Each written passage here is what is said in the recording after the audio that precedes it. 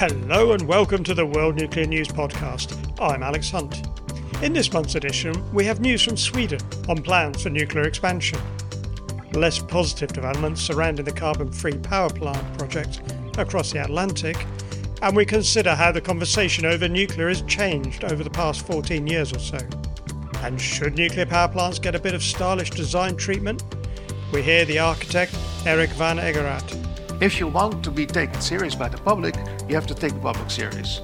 That means that you cannot just do your technical stuff and say it's fine because now it's safe and it works. You have to make sure it looks good and it makes people feel good.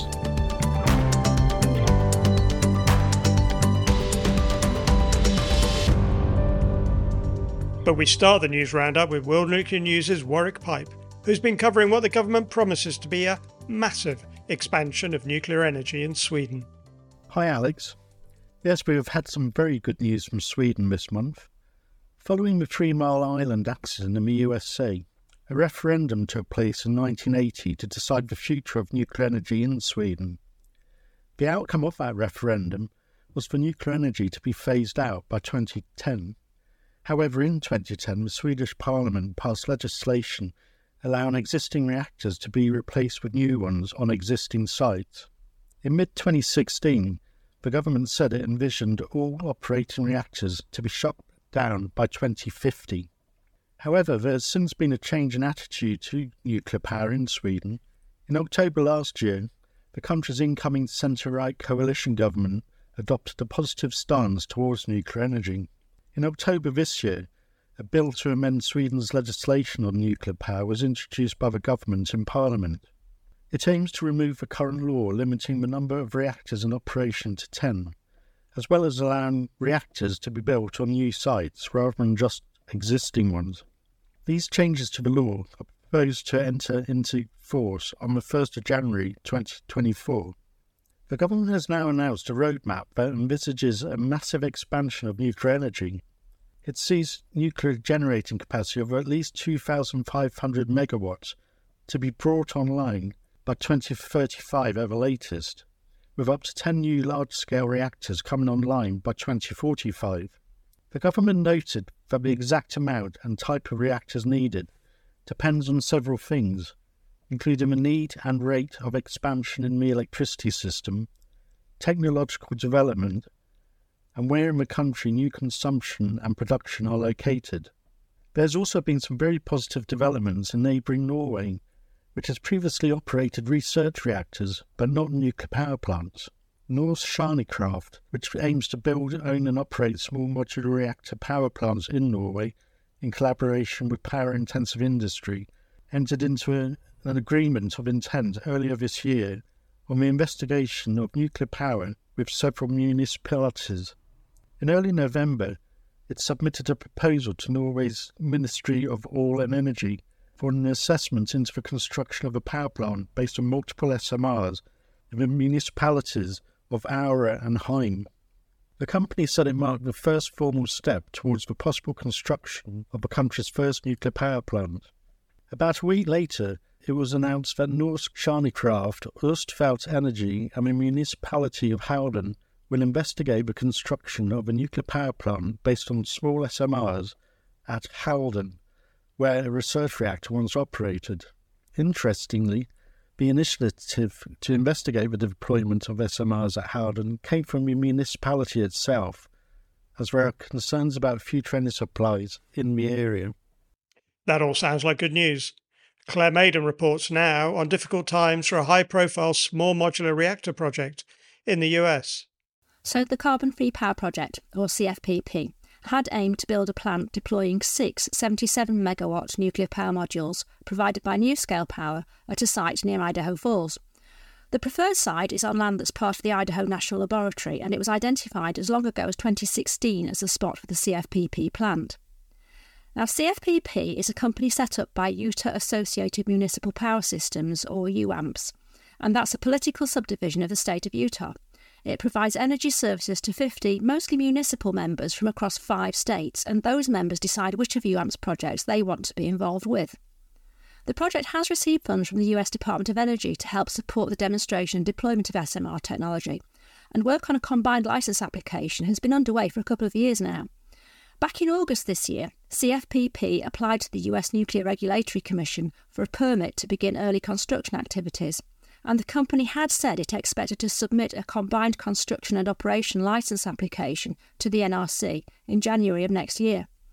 NuScale had even placed orders for some long lead materials for the plant with Korean firm Doosan Enerbility. But in early November, UAMPS and NuScale Power Corporation announced that they'd mutually agreed to terminate the project. The reason for this decision seems to have come down to a question of available funds from UAMPS members. Now, in NuScale's quarterly earnings call on the 8th of November, NuScale's CEO, John Hopkins, said CFPP had set itself a target to reach 80% subscription for the project by the end of this year. But despite significant efforts by both NuScale and CFPP, it had become clear that this wasn't going to be achieved, and terminating the project would be the most prudent decision for both parties. So what now for NuScale's SMR? Well, the CFPP might have come to the end of the road, but NuScale's still bullish about the future. Just a few weeks before the Idaho project was terminated, NuScale announced plans by US company Standard Power for SMR facilities at sites in Ohio and Pennsylvania to provide nearly 2 gigawatts of power for its data centres. And it's also progressing with front-end engineering and design work for deployment at a former coal plant site in Romania, amongst other projects around the world. And the company has said that it's working to transfer those long lead materials it's already ordered for use by another customer. Even more recently, it's announced a collaboration with Oak Ridge National Laboratory on a techno-economic assessment to look at viability of using its SMR technology for process steam and heat for use in the chemical industry. And that's a notoriously hard segment to decarbonise. So we won't be seeing a NuScale SMR in Idaho in 2029, but I'm pretty sure we've not reached the end of the story yet.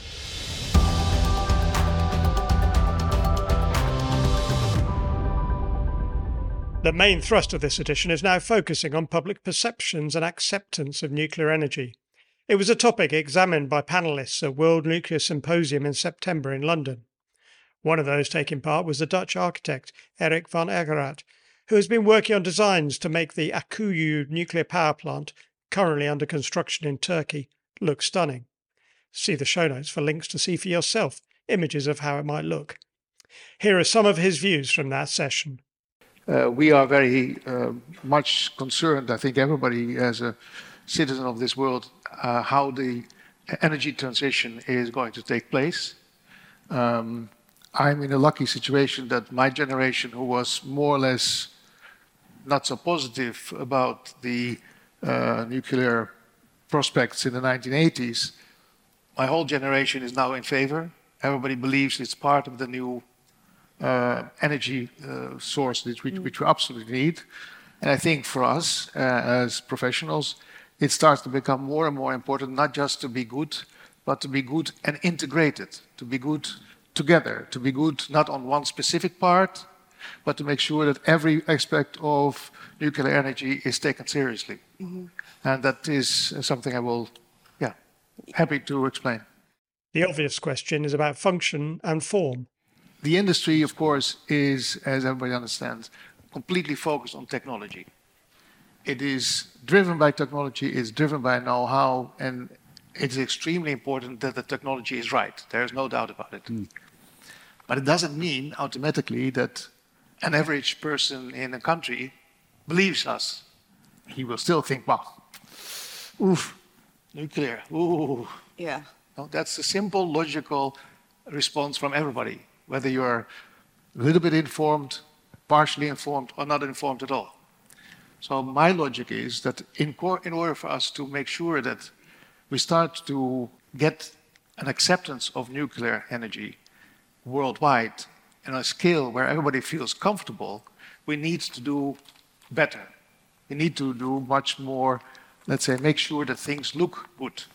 Not just because of the design, but because of trust, because of belief that what you are involved in is good for your country, good for your society, good for everybody.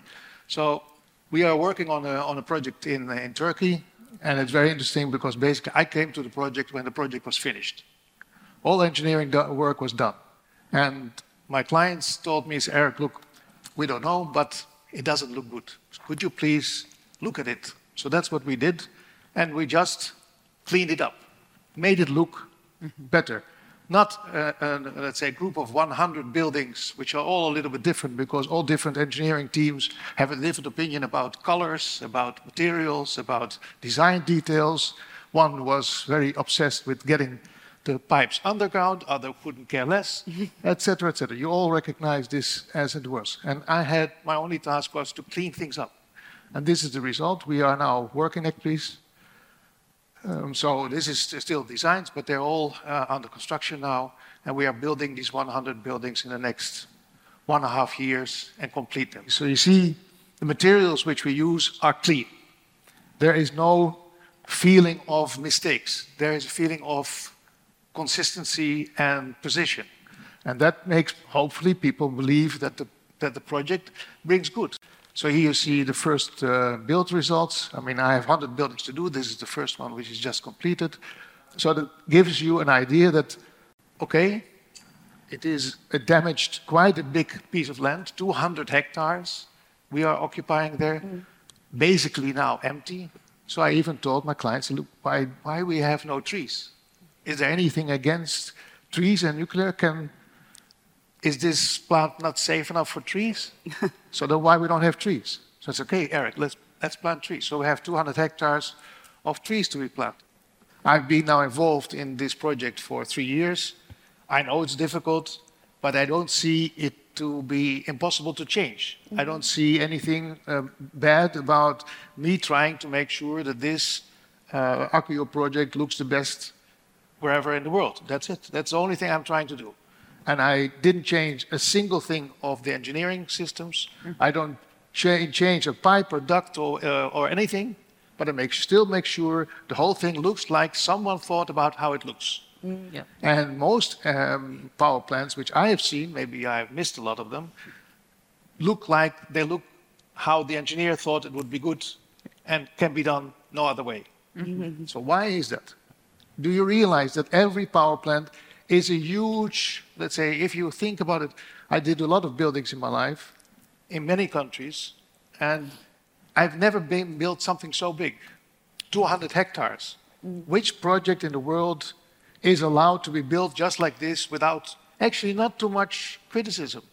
You can bulldoze away whole landscape, you can do whatever you want, because on the ground of safety and on the thing has to work, this is what we do. If I would do this for a simple commercial project, I would have to go through thousands of meetings, have to sit into sessions with local inhabitants, with everybody. Not happening here. And this industry is, in a way, treated with a lot of care. You are working in an industry where I know that you have a lot of problems, issues. We all have. But you're not the only one. A single guy who wants to build a nice hotel facility somewhere or a small, let's say, community of nice houses, he has to go through a lot. Don't cut my tree. Don't stay away there. Don't do this. Don't do that. That's the way life is. And I think this industry has to start to learn, if you want to be taken serious by the public, you have to take the public serious. That means that you cannot just do your technical stuff and say it's fine, because now it's safe and it works.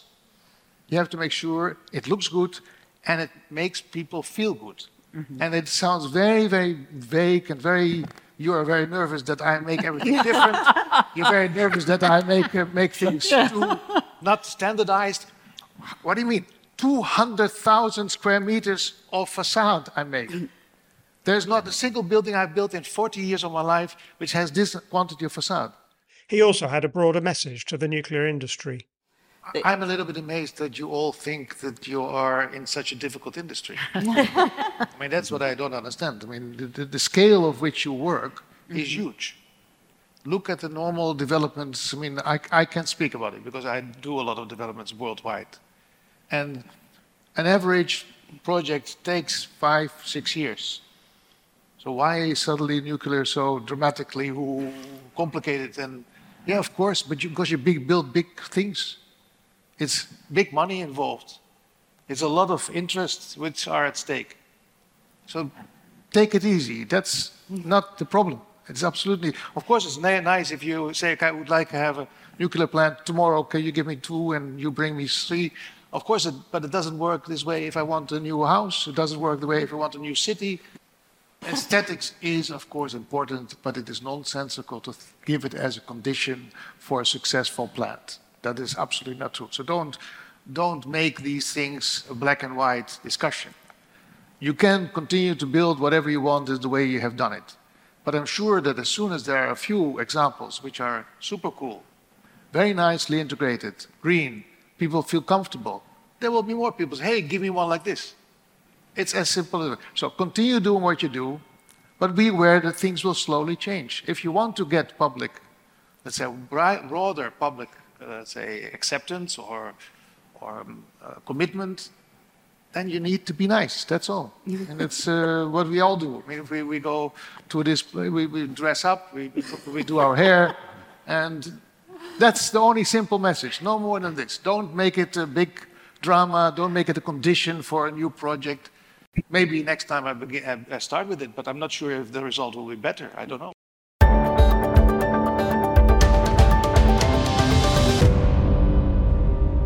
It is noticeable that most of the small modular reactor developers have brought in designers to ensure the visualizations of their proposed plants look as beautiful as possible.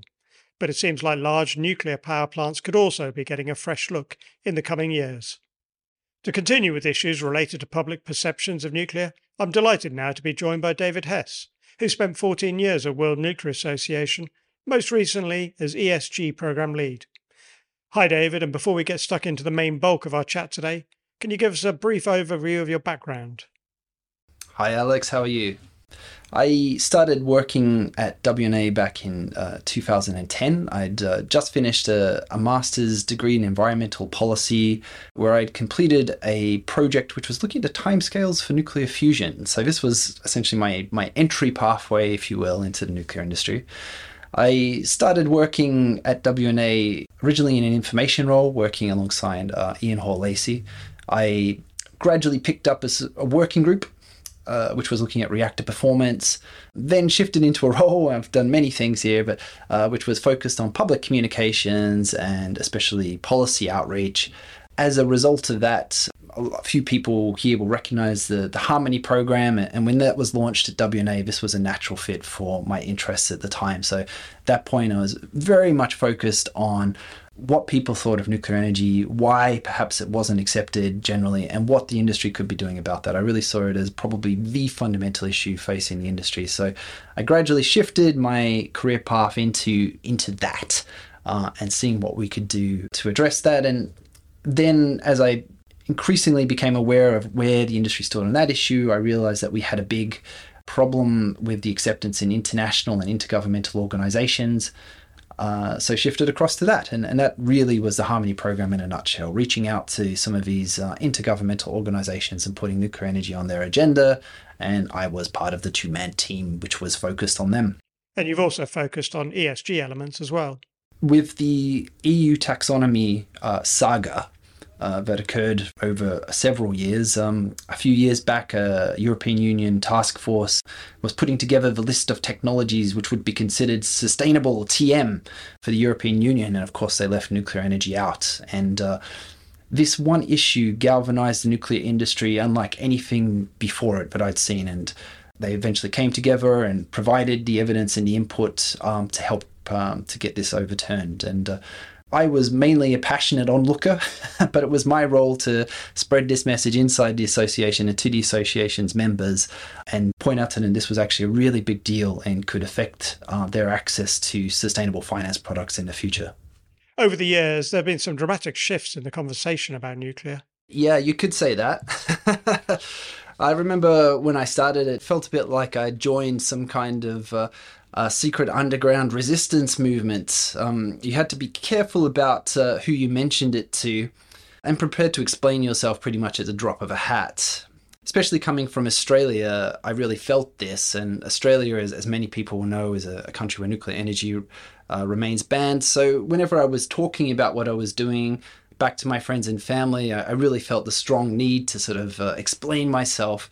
And I became a bit rambunctious about it. There were a few years after I joined WNA where pretty much every conversation I was looking for an opportunity to really start sort of fighting people on this topic if they dared to sort of doubt what I was doing. the conversation has really changed that much, where I feel that instead of needing to promote nuclear energy, in fact, I need to be talking to people and trying to get the conversation focused on practical pathways by which nuclear energy can be built, expanded, and the industry improved. It's clearly not the same everywhere, and there are communities where this hasn't taken place, but overwhelmingly this is my personal experience living in London and working in nuclear energy today, and I hope it's one that many other people experience also. And some of the issues themselves must have changed too.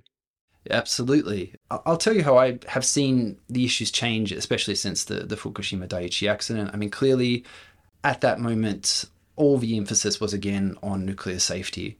And people were sort of justifiably concerned about the effects of nuclear accident and the potential of nuclear energy to have accidents. And so this featured strongly. And a lot of the NGOs, which of course are opposed to nuclear, were going on with messages on safety, and this was out there. Of course, there was then and still is to a certain amount, even today, a fixation on the nuclear waste issue. And so these kind of dread risks of nuclear safety and waste were quite often what you were contending with in public discussions about nuclear energy. Well, I'm glad to say that seems to have changed now. And where we used to talk about, or where this used to be the argument against nuclear energy that you would chiefly encounter, that seems to have really shifted, at least in the circles that I'm in, to economics and to the time it takes to actually construct nuclear energy. And I do think this is a very positive shift. I mean, some people will say, oh, okay, we've changed one set of arguments for another. But this is no longer a dread risk. It's economics and the time something takes are very, very ordinary issues which all of us deal with in our day-to-day life. I think there's an element of fairness in these criticisms, and it's something which the industry can do something about. So I fundamentally see this as a much more productive set of issues which we tend to be engaging with on nuclear energy today than the ones which we were engaging on in the past.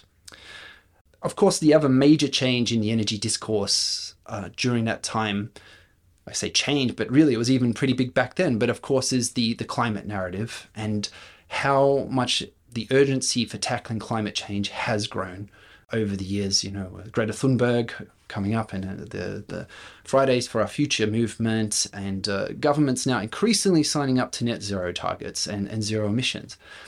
And I know that some skeptics will sort of turn around and say, well, you know, climate change has been a policy priority now for like 30 years, but the prospects for nuclear energy have not really improved that much. So why are you mentioning climate change here? And I think what we've seen change in recent years is that governments are not just talking about action, but they're beginning to really implement it. And where before they were talking about just decarbonizing the economies, now they're talking about zero emissions and net zero. And the difference between just progressively decarbonizing and completely decarbonizing your energy system is huge.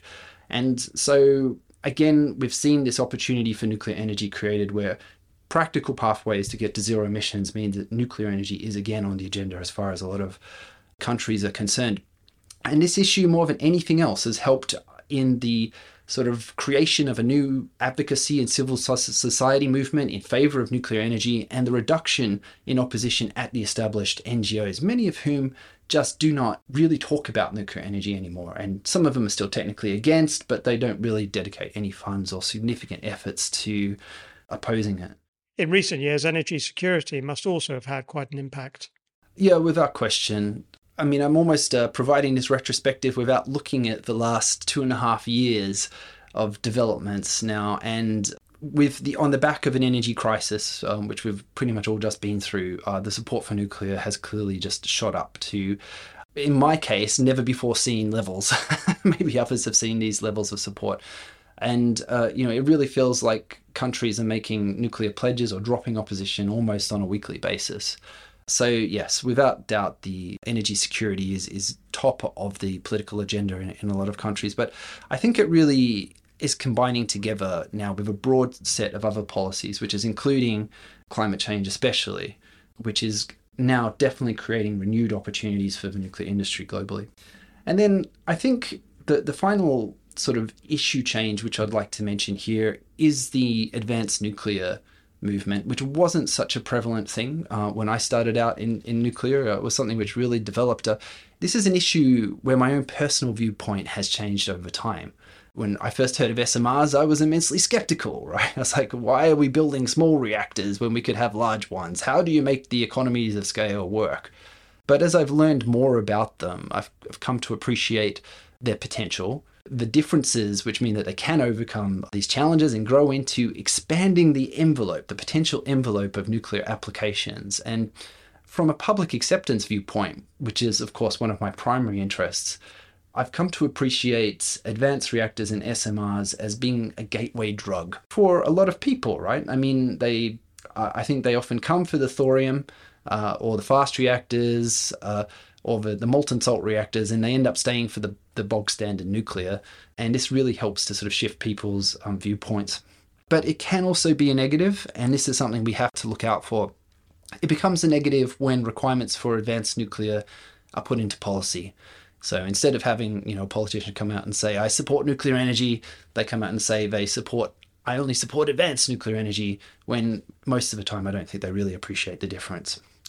I'll just finish on this question by saying this is very much my Western perspective. And I think that the nuclear debate is very different depending upon where you are. And certainly in the developing world and emerging economies, I think the debate is always about access to reliable energy, first and foremost, and then about the economic opportunities and sustainable development opportunities which are attached to that. So the Sustainable Development Agenda, as it's become more recognized, has become really one of the most important issue frameworks for nuclear energy, and under which it needs to be appreciated. You've got a decent following on Twitter, or X as it's now called, where you get involved in debates in nuclear on a daily basis. How do you think social media has changed things? For me, getting on Twitter was actually more of an outlet than anything else. I felt I had some views to express, and Twitter was the place to do that. So I really jumped on there quite organically. And I think I was fortunate to be permitted to do so. There are many organizations, especially at that time, which just would not have reacted well to having someone who was sort of public with their personality, getting onto social media and taking a view on many of these issues. We could talk about that a lot. I had to mature a lot as a professional to do that, and it was important to realize what you can say, what you can't say, and always to be open to correction and comment. I think that was a sort of key point there. During these past 13 years, we've seen the people and the organizations which are having the nuclear debate publicly change.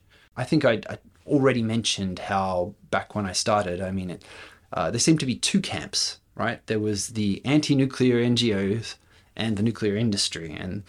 And so when you were engaging in those debates or conversations, it was really a sort of debunking exercise.